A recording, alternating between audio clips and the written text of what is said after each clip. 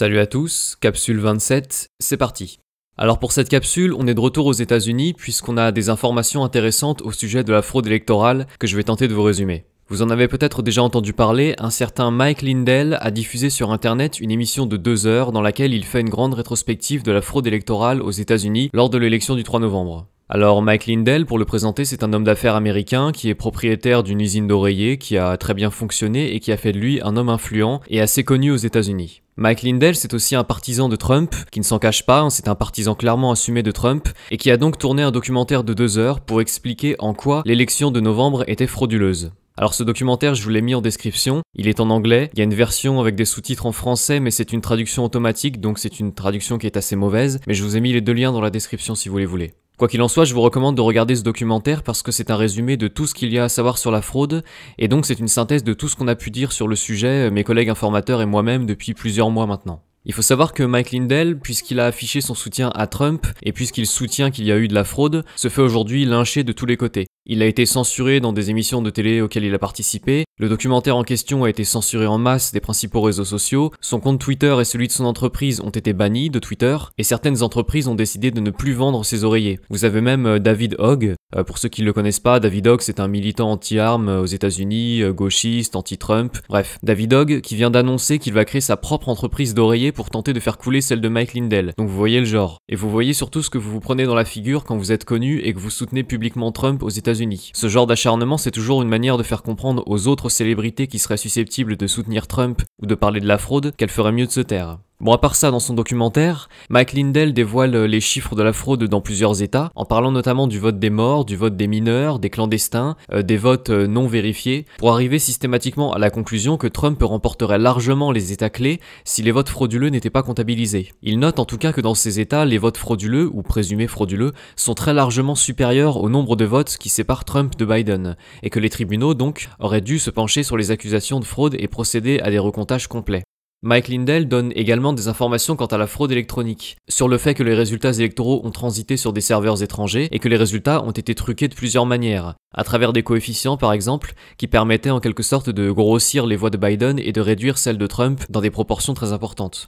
Le documentaire montre encore comment les machines de vote pouvaient être connectées à internet et piratées en direct. Ce dernier point est intéressant d'ailleurs, le fait que les machines soient piratables via internet, parce que le président de Dominion, face aux accusations de fraude qui pesaient sur lui, avait clairement dit que les machines Dominion étaient conçues pour fonctionner en système fermé et qu'elles n'étaient donc pas connectables à internet. Or il se trouve qu'elles sont clairement connectables à internet, même leur mode d'emploi l'indique, et ces machines Dominion sont même réputées pour être très simples à pirater à distance. Toutes ces informations que nous donne aujourd'hui Mike Lindell au sujet des machines Dominion et de leurs énormes failles de sécurité, ce sont en fait les mêmes informations que donnait Sidney Powell il y a plusieurs mois maintenant si vous vous souvenez bien. Et ce sont des preuves qui ont été depuis longtemps rassemblées dans des dossiers d'accusation et déposées devant des tribunaux. Alors au passage, la Cour suprême devrait se prononcer le 19 février sur différents dossiers d'accusation relatifs à la fraude, dont le dossier de Sidney Powell, un autre de Trump, un autre de Linwood. Bon bref, on aura peut-être du nouveau le 19 février. Bon en tout cas tout ça pour vous dire que les preuves de fraude présentées dans ce documentaire sont tout sauf des affirmations gratuites. Ce sont des accusations qui sont étayées et l'analyse des machines de vote ou des serveurs montre sans l'ombre d'un doute des résultats qui sont frauduleux, comme par exemple des résultats qui sont tellement favorables à Biden que c'en est statistiquement impossible. Vous savez, les fameux camions de vote avec les voix qui sont à 100% pour Biden par exemple, et il a même été possible de suivre en direct des connexions internet de l'étranger vers les États-Unis, des intrusions dans les systèmes de vote, c'est-à-dire en clair des ingérences étrangères et le piratage des machines à distance. En somme, il y a là une somme d'informations qui à mon avis est impossible à contester et que l'armée et les services de renseignement, comme on l'a déjà dit, doivent probablement posséder depuis un bon moment déjà. On apprend d'autres choses dans ce documentaire, comme par exemple le fait que l'ingérence étrangère n'aurait pas été possible sans des traîtres présents à l'intérieur du pays. On a déjà parlé précédemment de ces élus locaux qui auraient reçu des pots de vin et qui, en échange, auraient forcé au sein de leurs comtés respectifs l'utilisation des machines Dominion lors de l'élection. Encore une fois, les failles de ces machines étaient connues de tous. Sidney Powell et maintenant Mike Lindell en sont même arrivés à la conclusion que le système Dominion a été expressément conçu pour frauder lors d'élections, et pas uniquement aux États-Unis. Et pour que ces machines, qui ne sont donc pas fiables, soient utilisées à grande échelle lors d'une élection aussi importante que l'élection américaine, il faut clairement qu'il y ait eu une volonté de tricher. En l'occurrence, une entreprise assez bien ficelée entre les démocrates aux États-Unis et les puissances étrangères diverses, dont la Chine. On rappelle, si c'est nécessaire, que Biden reçoit, ou en tout cas a reçu de l'argent de proches du Parti communiste chinois, ça a été dévoilé par ses mails, et que le Parti communiste chinois a tout intérêt à ce que ce soit Biden qui remporte l'élection, plutôt que Trump qui leur a mené la vie dure pendant 4 ans, politiquement et économiquement parlant. Bon, enfin, on découvre que dans certains États, notamment au Michigan, des pressions, des menaces même, ont été exercées contre les avocats ou les procureurs qui auraient voulu soutenir Trump dans les différentes contestations qu'il a présentées à la justice relatives à la fraude. En gros, on a fait comprendre à tous les juristes, à ceux qui n'étaient pas corrompus en tout cas, qu'au lendemain du 3 novembre, il valait mieux faire profil bas et faire comme si Biden avait gagné honnêtement. Cette information-là, elle est capitale puisqu'elle nous permet peut-être de mieux comprendre pourquoi la justice a systématiquement refusé de s'intéresser aux contestations électorales. On a eu un mélange de corruption et d'intimidation qui explique pourquoi Trump a paru subitement abandonné de tous. Bon, en résumé, ce documentaire, c'est une synthèse de la fraude qui devient de plus en plus évidente, mais qui peut pourtant vous faire expulser des réseaux sociaux si vous en parlez trop publiquement. Twitter, comme vous le savez, censure des comptes par milliers, et je vous rappelle aussi que depuis un mois, YouTube s'autorise à supprimer toute vidéo qui accorderait du crédit à la fraude électorale. Bon, cependant, ce documentaire-là, il a été reposté sur différentes plateformes libres, et à défaut de convaincre les lecteurs démocrates, il combat très fortement le narratif officiel. Et il participe surtout à convaincre les indécis, donc les gens de bonne foi, ou alors ceux qui jusque-là ne se sont jamais intéressés à toute cette histoire. Parce qu'à mon avis, il est difficile de regarder cette vidéo de bonne foi et de ne pas conclure à une fraude systématique et vraiment massive.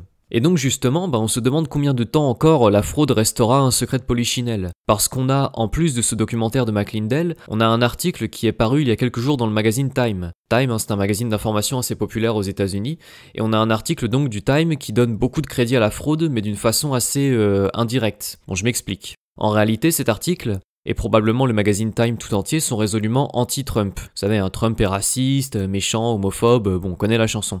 Sauf que là, cet article nous explique comment plusieurs acteurs anti-Trump se sont arrangés pour l'empêcher de remporter la victoire, et on apprend des choses assez intéressantes. On apprend par exemple des choses au sujet de Mike Podorzer. Alors Mike Podorzer, c'est le président de AFL-CIO, et AFL-CIO, c'est une fédération qui regroupe toutes sortes d'associations et de communautés d'activistes. Bon, pour le dire plus clairement, Mike Podorzer est à la tête de milliers et de milliers d'activistes aux États-Unis et dans le monde, et plus précisément d'activistes qui militent en grande majorité pour le Parti démocrate et les causes progressistes. Et ce qui est assez génial dans cet article, c'est que ces activistes, démocrates et progressistes donc, ont fait pression sur le Congrès américain ou sur les administrations des différents États pour manipuler le cours des élections, le déroulement du scrutin, ce genre de choses, mais qu'ils l'ont fait, selon eux-mêmes, par pur esprit démocratique, et bien entendu pour empêcher le méchant Donald Trump de voler les élections. On a donc AFL-CIO, qui est une fédération clairement démocrate, la fondation Zuckerberg, des groupes liés à Black Lives Matter, la marche des femmes, en clair des associations qui sont très largement politisées et très largement anti-Trump, qui nous expliquent qu'elles ont fait modifier le cours des élections, mais soi-disant de façon impartiale. Un peu comme si demain en France, la République en marche changeait toutes les règles des élections en prétendant qu'elle n'a rien à y gagner et que ça profite uniquement à la démocratie. Bon, personnellement, j'aurais du mal à y croire. Tous ces acteurs que je viens de citer, par exemple, ont fait pression sur les réseaux sociaux pour qu'ils censurent du contenu favorable à Trump. Mais rassurez-vous, ce n'était pas du tout de la censure politique, non, c'était de la chasse aux fake news. Les milliers de partisans de Trump censurés d'internet ne sont pas du tout des citoyens qu'on bâillonne pour leurs idées politiques. Non, rassurez-vous, ce sont des dangereux fanatiques trumpistes, qu'on appelle d'ailleurs maintenant des terroristes depuis les événements du Capitole. Donc vous comprenez maintenant, la censure sur Twitter, c'était pour votre bien. Bon, qu'est-ce qu'on lit encore ?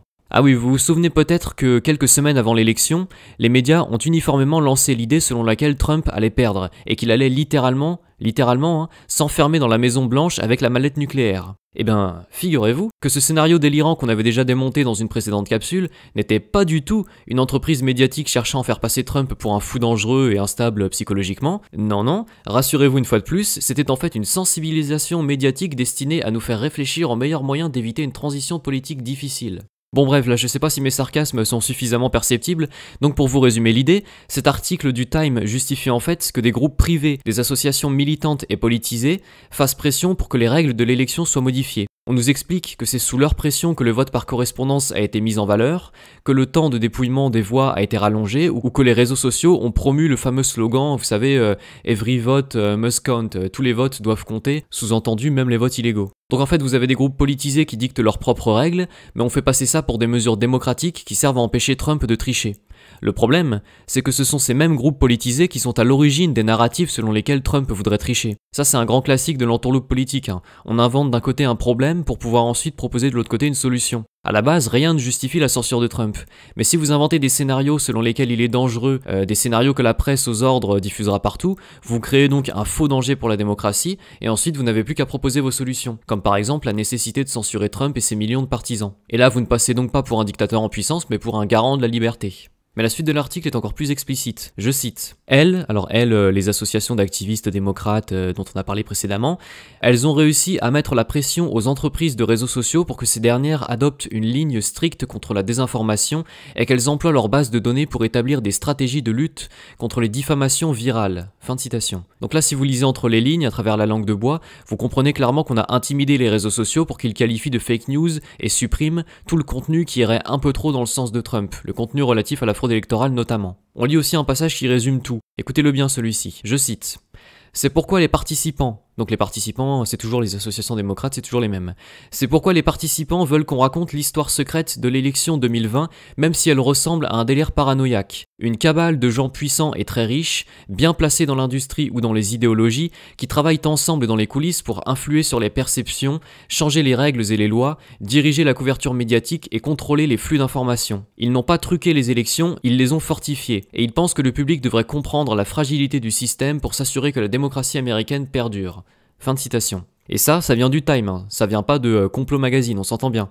Vous avez un article du magazine Time qui vous dit textuellement que oui, il y a des personnes très riches et très haut placées qui travaillent en secret à faire changer les lois, à manipuler l'information pour formater votre perception des choses, mais que tout ça c'est en fait une bénédiction pour la démocratie, puisque du coup Trump ne sera pas élu. Et écrit comme c'est, dans l'article, vous pouvez vérifier, c'est pas du tout dit sarcastiquement, la phrase est explicite. En lisant ça, on a en fait l'impression que les médias, le magazine Time en tout cas, ne se sentent plus capables de camoufler la fraude et que du coup, la fraude est subitement pleinement assumée. Mais que du coup, on vous fait croire que maintenant c'est pour votre bien. Il y a un côté infantilisant qu'on a déjà connu avec le coronavirus, on vous supprime vos libertés, on vous manipule dans tous les sens, mais c'est pour votre bien, faites confiance à l'état profond, il s'occupe de tout. Il y a en fait avec cet article tout un narratif qui se construit sous nos yeux. Les démocrates et les activistes démocrates dont on parle depuis tout à l'heure ont clairement manipulé les élections, selon le magazine Time lui-même, à coups de corruption, d'intimidation, de pression. Mais il y a en fait une inversion accusatoire qui fait porter le chapeau à Trump. Parce que comme on le disait, si on prend comme postulat de base que Trump est le mal absolu, alors du coup on a tous les droits de modifier les règles du jeu, de modifier les règles du scrutin autant de fois qu'il le faudra pour que Trump perde. Bien couvertes par les médias, les associations démocrates, même si elles sont ultra politisées, nous font croire qu'elles agissent de façon impartiale et pas du tout pour se donner un avantage à elles-mêmes. Et Trump, de son côté, alors qu'il n'a rien fait pour tricher lors de cette élection, passe pour un tyran dont il faut absolument se protéger. En somme, on blanchit les coupables et on diabolise les innocents. Et pour diaboliser Trump, et donc pour justifier le changement des règles du jeu, ça n'a pas été difficile. Il y a eu, comme on l'a dit, ce scénario inventé par les médias selon lesquels Trump refuserait de quitter le pouvoir, et aussi les événements du Capitole, toujours montés par les médias, qui ont servi à confirmer que Trump était un chef terroriste qui fait des coups d'État. Je vous mets au passage en description une vidéo tournée durant les événements du Capitole, qui montre à quel point les débordements ont été mis en scène et scénarisés. Ça dure 20 minutes, c'est en anglais mais ça vaut clairement le coup d'œil. Bon donc voilà, avec cet article, vous voyez la manipulation médiatique qui fait passer les fraudeurs pour des héros, mais qui surtout valide une fois de plus nous, les complotistes, en reconnaissant que oui, des gens riches et haut placés manipulent en secret les votes, les lois et l'information, font pression sur les élus, font pression sur les juges, font pression sur les médias et les réseaux pour transformer le mensonge en réalité. Donc désormais, chaque fois qu'on vous traitera de complotiste, vous n'aurez qu'à poster le lien de l'article du Time en description. Bon, en tout cas, entre cet article et le documentaire de Mike Lindell, la fraude revient étrangement sur le devant de la scène. Bon bah tant mieux, parce qu'elle est de plus en plus difficile à contester maintenant et que les derniers indécis vont à mon avis vite se faire un avis. Donc considérez tout ça comme une bonne nouvelle, en tout cas en ce qui me concerne je pense que c'en est une. On aura peut-être d'autres bonnes nouvelles prochainement, entre l'impeachment de Trump où il sera vraisemblablement innocenté, l'étrange démission de plusieurs personnalités dont Jeff Bezos qui démissionne d'Amazon, ou encore comme je disais la Cour suprême qui se prononce sur de nouvelles accusations de fraude le 19 février. Donc peu d'informations sur ces derniers points là pour le moment, mais on y reviendra le moment venu. Alors deux autres bonnes nouvelles avant de nous quitter, en deux mots. Premièrement, le réseau social Parler, l'espèce, vous savez, de Twitter pro-Trump, pourrait rouvrir d'ici lundi. Bon, tant mieux, on verra si c'est le cas. Au passage, je suis inscrit sur Parler, donc si ça rouvre, vous pouvez venir me voir là-bas. Et deuxième bonne nouvelle, en Italie, le Conseil d'État a décidé que les enfants de 6 à 10 ans ne seraient plus forcés de porter des masques en raison des risques de fatigue respiratoire que ça occasionne. Cette décision, elle arrive moins d'une semaine après la réouverture des restaurants, des bars et des lieux culturels en Italie, donc c'est une victoire de plus pour les Italiens, victoire qui est susceptible de forcer la main de nos politiciens ici en France. Donc voilà pour les bonnes nouvelles, si vous étiez un petit peu morose en ce moment, ça vous fera quelques bonnes raisons de vous réjouir, j'espère. Voilà, du coup on se quitte ici pour aujourd'hui, je reste à l'affût d'informations complémentaires comme d'habitude, et si j'ai du nouveau, je vous le dirai. Et toujours comme d'habitude, je remercie fortement ceux d'entre vous qui m'ont fait un don ou bien qui ont relayé mes vidéos, ça m'est très utile pour continuer mon travail. Donc un grand merci à tous, bonne journée et à la prochaine. N'oubliez pas de vous abonner et d'activer la cloche pour être informé de mes prochaines vidéos. Vous pouvez me rejoindre sur Twitter et Facebook et vous pouvez me soutenir sur Tipeee et Paypal grâce au lien en description.